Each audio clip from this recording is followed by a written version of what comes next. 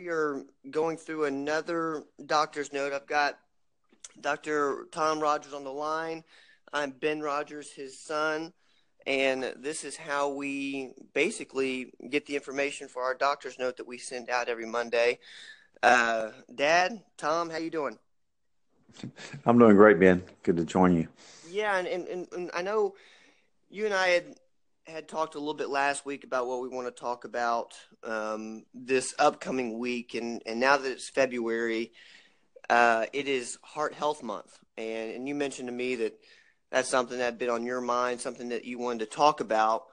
Where do you want to start with that? Well, as an integrative and a functional medicine doctor, what I'm always looking for is prevention and trying to find out why somebody has something, not just labeling it a what. February is Heart Health Month, and in particular, February 3rd was Women's Heart Health Day, where everybody wore red.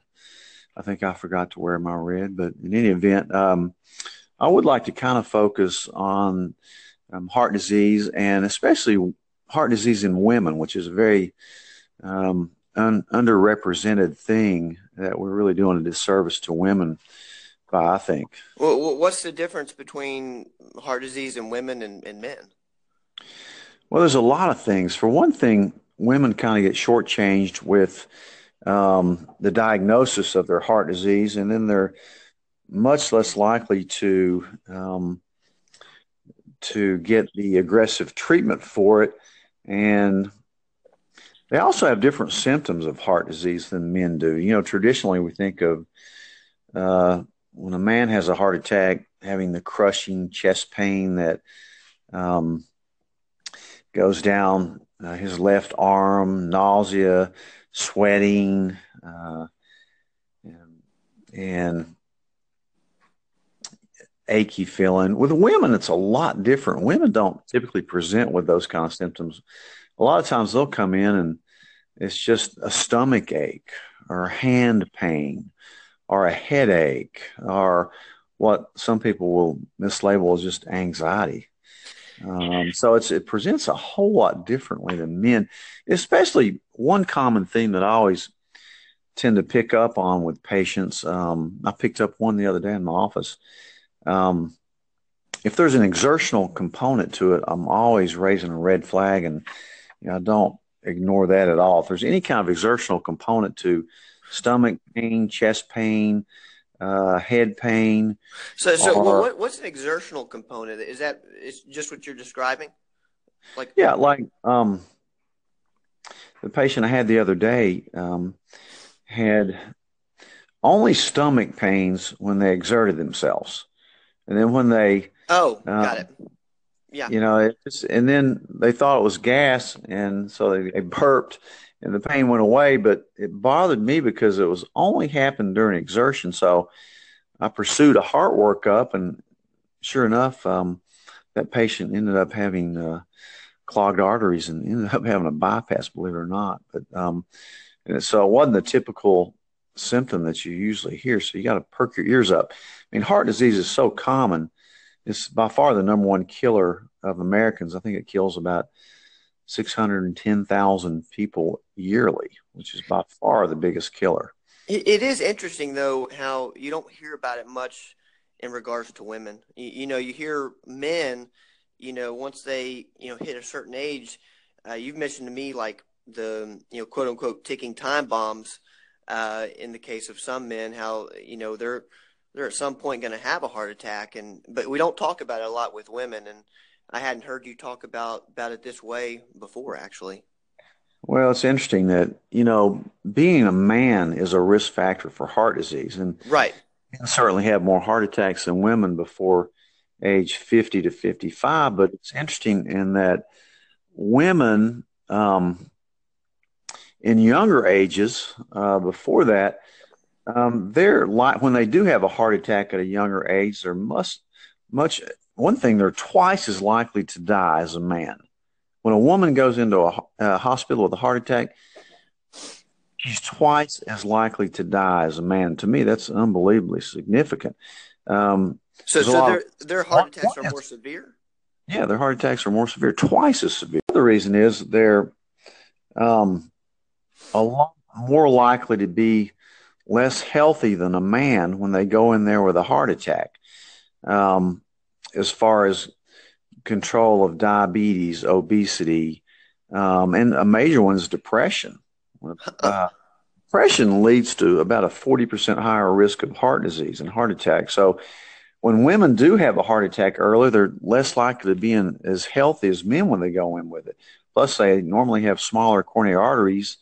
And when they get in a hospital, they're less likely to undergo the more aggressive treatment that the men have.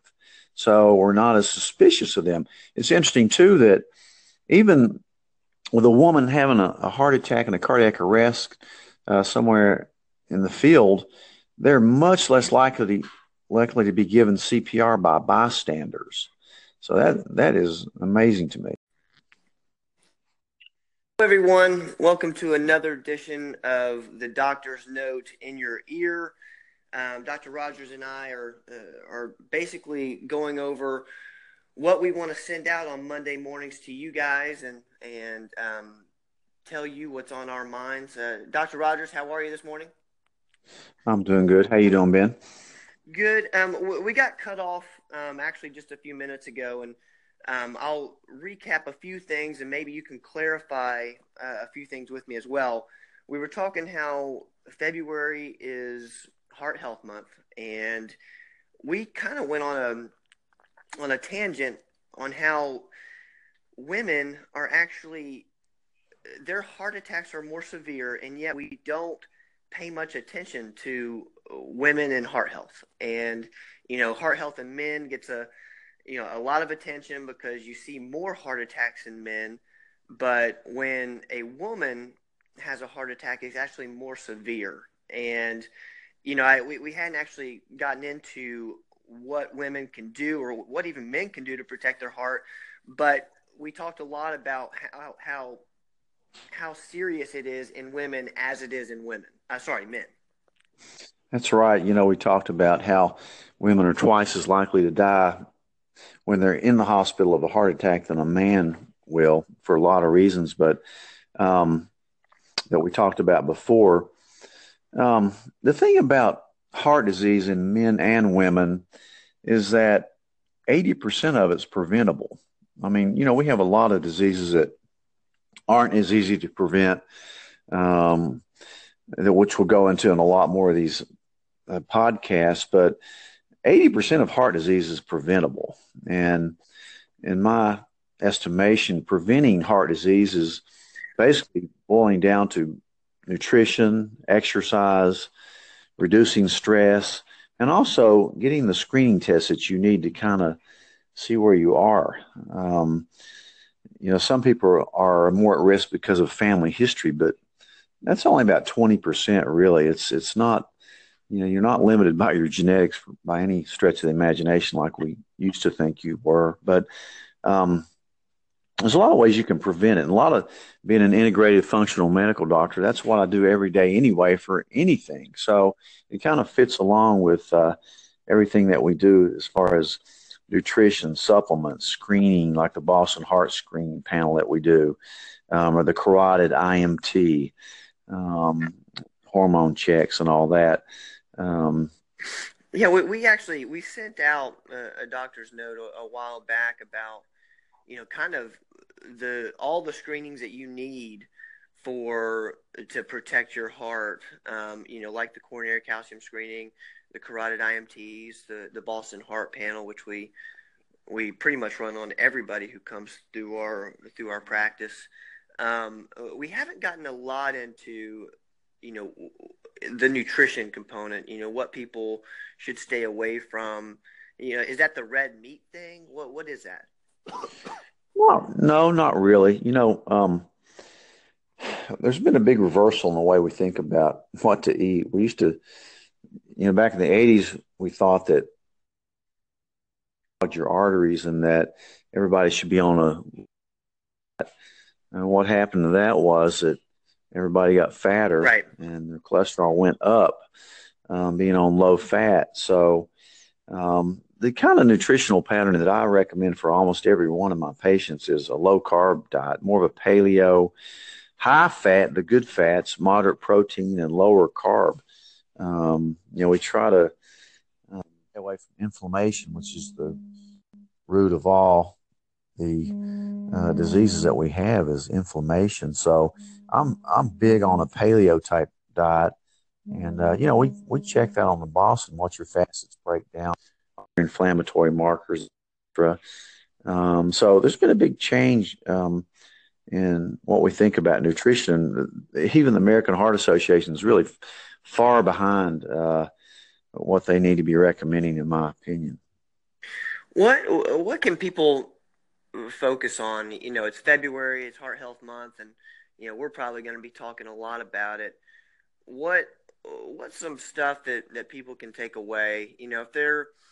If they're concerned about their about heart disease, or if they just want to get in better shape or whatever. What is something that they can do this February that maybe they haven't done in the past? Well, the first thing I would do is start thinking about it. Okay. What your risk factors are. So you need to look at your numbers.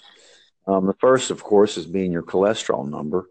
Can you get into that a little bit? Because a lot of times, people will mention, make sure you look at all these, laboratory numbers, but someone like me, or I'm sure a lot of our patients aren't sure where that number needs to be. Is there a cholesterol? Is it all unique to the patient that you're talking to, or is there certain, can you get into the specifics of the numbers? It's very specific and it's very personalized. Okay. That's the mistake I think most doctors make is setting a number for you and putting you on a medicine based on what that cholesterol number is. Yes. Even the LDL, the bad cholesterol. But that's why I like the Boston Heart Panel, because it really gets into depth on the size of the particles, how big your HDL, the good cholesterol, is, how small your LDL is, how sticky it is. So I'm not as keen on throwing somebody on a statin as a lot of doctors are, as probably as most doctors are. I like to look at all the risk factors for your heart disease, see what the smaller numbers are, and make a decision based on that, and hopefully get you on a better diet and maybe a weight loss program, and see how you can improve. But you do need to look at the numbers for sure, because cholesterol is a risk factor. Right. Although you need cholesterol to make your hormones, you just want the right type of cholesterol in your bloodstream and make sure it doesn't form plaque. So I do look at cholesterol. The next thing I look at is your blood pressure. Okay. A lot of Americans have hypertension, and we used to say that your number needed to be below 140 over 90, and now most people say 120 over 80. I say 115 over 75. The thing about it, when you come to the doctor's office, you may not get a good representation of what your blood pressure numbers are accurately are. I'm a big believer in getting a home monitor. I mean, they're cheap. Everybody should have a blood pressure monitor at their house to kind of see what it runs on average. And just by having one, just by the fact that you have a blood pressure monitor, your blood pressure is going to be lower. Unbelievably. Yeah. It's kind of like writing down what you eat. You're more likely to lose weight just by writing down what you ate. So I recommend everybody gets a blood pressure monitor. And the thing about it is, gosh, your average person that has hypertension is on 2.5 blood pressure medicines for it. And really, so a lot of times, when you come to the doctor's office, they're just going to add another blood pressure medicine because your blood pressure's up that day. Before you know it, you're on 3 or 4 different kinds of blood pressure medicines, which can all cause side effects. So, you need to look at trying to reduce your blood pressure with lifestyle changes. My big 4 supplements you can take for your blood pressure are vitamins K2, which is very heart protective. I like CoQ10. I like the fish oil, that's omega-3s. and I like magnesium at night. The other thing I do is I put most of my patients, certainly over age 40 or sooner with risk factors, if they can tolerate it. In other words, if they don't have an ulcer or stomach problems, on an 81 milligram coated aspirin. We know that it protects your heart. There's no doubt in my mind that it does that. But it also reduces your risk for pancreatic cancer by about half and colon cancer by about a third. So a lot of my patients, I certainly recommend a daily aspirin. So cholesterol, blood pressure are the big two. The third one I look at is your sugar, your diabetes risk. So even on the Boston Heart Panel, not only is your sugar level on there and a 3-month measure of your sugars called an hemoglobin A1C, but we have an insulin level on there and an insulin resistance number and a C-peptide, things that tell me that, no, you're not a diabetic, but you're very likely to become a diabetic because your insulin level's high. And a high insulin level is not good. So I certainly look at. Is there a relationship between, a type 2 diabetic and heart risk? Oh, for sure. Okay. Diabetics are 4 times as likely to come down with heart disease as a non-diabetic. So, and if you're overweight and have a lot. Hello, everyone. We are back again. We're trying to finish up this segment of the doctor's note on heart health.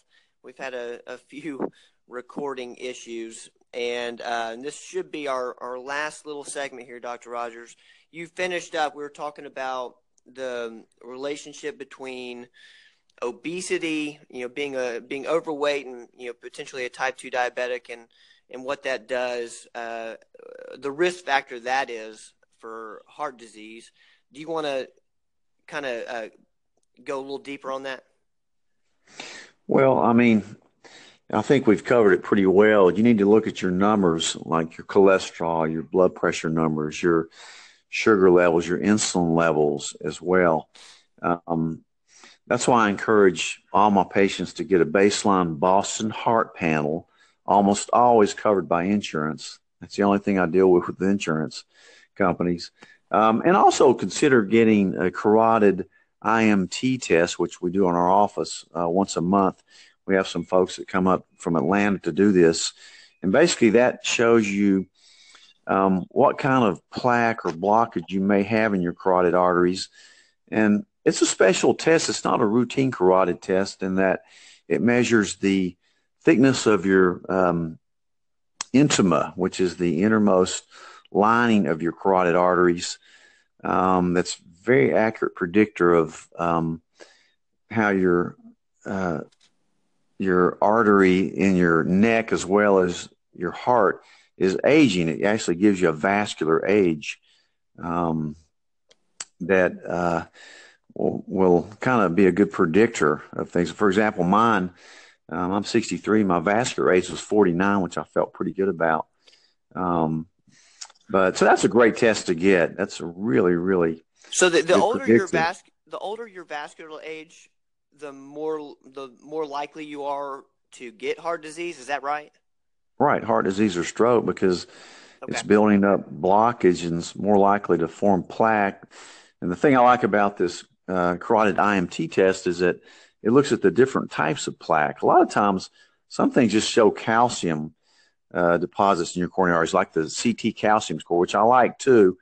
But this really differentiates between the hard, the medium, and the soft plaque. The soft plaque is the dangerous plaque. It's what can rupture and cause a heart attack or stroke. So carotid IMT test is very important. So those 2 tests, along with sitting down and discussing your other risk factors and maybe getting you on a better nutritional pattern, as a functional integrated medical doctor, what I'm looking for is what you're going to feel like and what kind of medicines and things you're going to be on in 10 or 20 years. In other words, I'm looking at prevention and trying to. It seems like you almost got to plan it all out. Like if someone comes in there, you've got to plan out to prevent heart disease. Because you're looking at the medications you're on now, and you're thinking about, okay, well, what medications do I not want to be on here in 5 years or whatever? It seems like this is something that requires some planning from a preventable standpoint. Right. I mean, some people do need medications, but if you can do it without them and eat better and exercise, sleep better, make sure you don't have sleep apnea. That's another huge risk factor for heart disease. Um, you're much you're much better off. So that's kind of been the focus of my practice for the last 10 years. For the first 20 years of my practice, I was kind of a typical doctor, reactionary, giving you a label, telling you what you have, put you on a medicine for it, and there you go. But now, as I've aged and learned a lot more, I think I've become a much better doctor because I'm really trying to more prevent it than I am trying to just stick you on a medicine. I actually am able to spend more times with my patient and maybe hopefully leading to a better quality of life. Do you want to touch on the stress component and what people can do to not get rid of stress, but just handle it a little bit better? You hear a lot about exercise being the best stress reducer. Is there anything else that we can, kind of give people information on? Yeah, exercise is my number one stress reliever personally. And I also this year have kind of taken up uh, meditation, Yeah, we've just talked a little bit about that. which is mostly to me breathing exercises. It can really calm you down and help everything. So I call it mindfulness Right. meditation. Getting back to where you really enjoy stuff and can relax. We live in a world now we're constantly bombarded by media and our cell phones and everything else. So I like quiet time, meditation, relaxation. Right. Very important. Well, before we wrap up, and that is it, guys. Thank you again for listening. We apologize if there were some immediate starts and stops. We did this in a few different recordings. It was a lot to go over. As you know, we're putting all this together in a doctor's note, which we send out every Monday morning. I hope you guys have subscribed to that. What we're doing here again is we are recording our conversations about the content that we want to send out on a weekly basis called the Doctor's Note, and you guys heard that conversation. We hope that you get a lot out of this. Not all of the recording is going to be in the Doctor's Note, but the key points will. So we're encouraging everyone to listen to the podcast if you want to go in a little deeper on some of this. So anyways, I hope you all have a wonderful week. This is me signing off officially after a few different unofficial sign-offs. And we will see you again next week. All right. Bye-bye.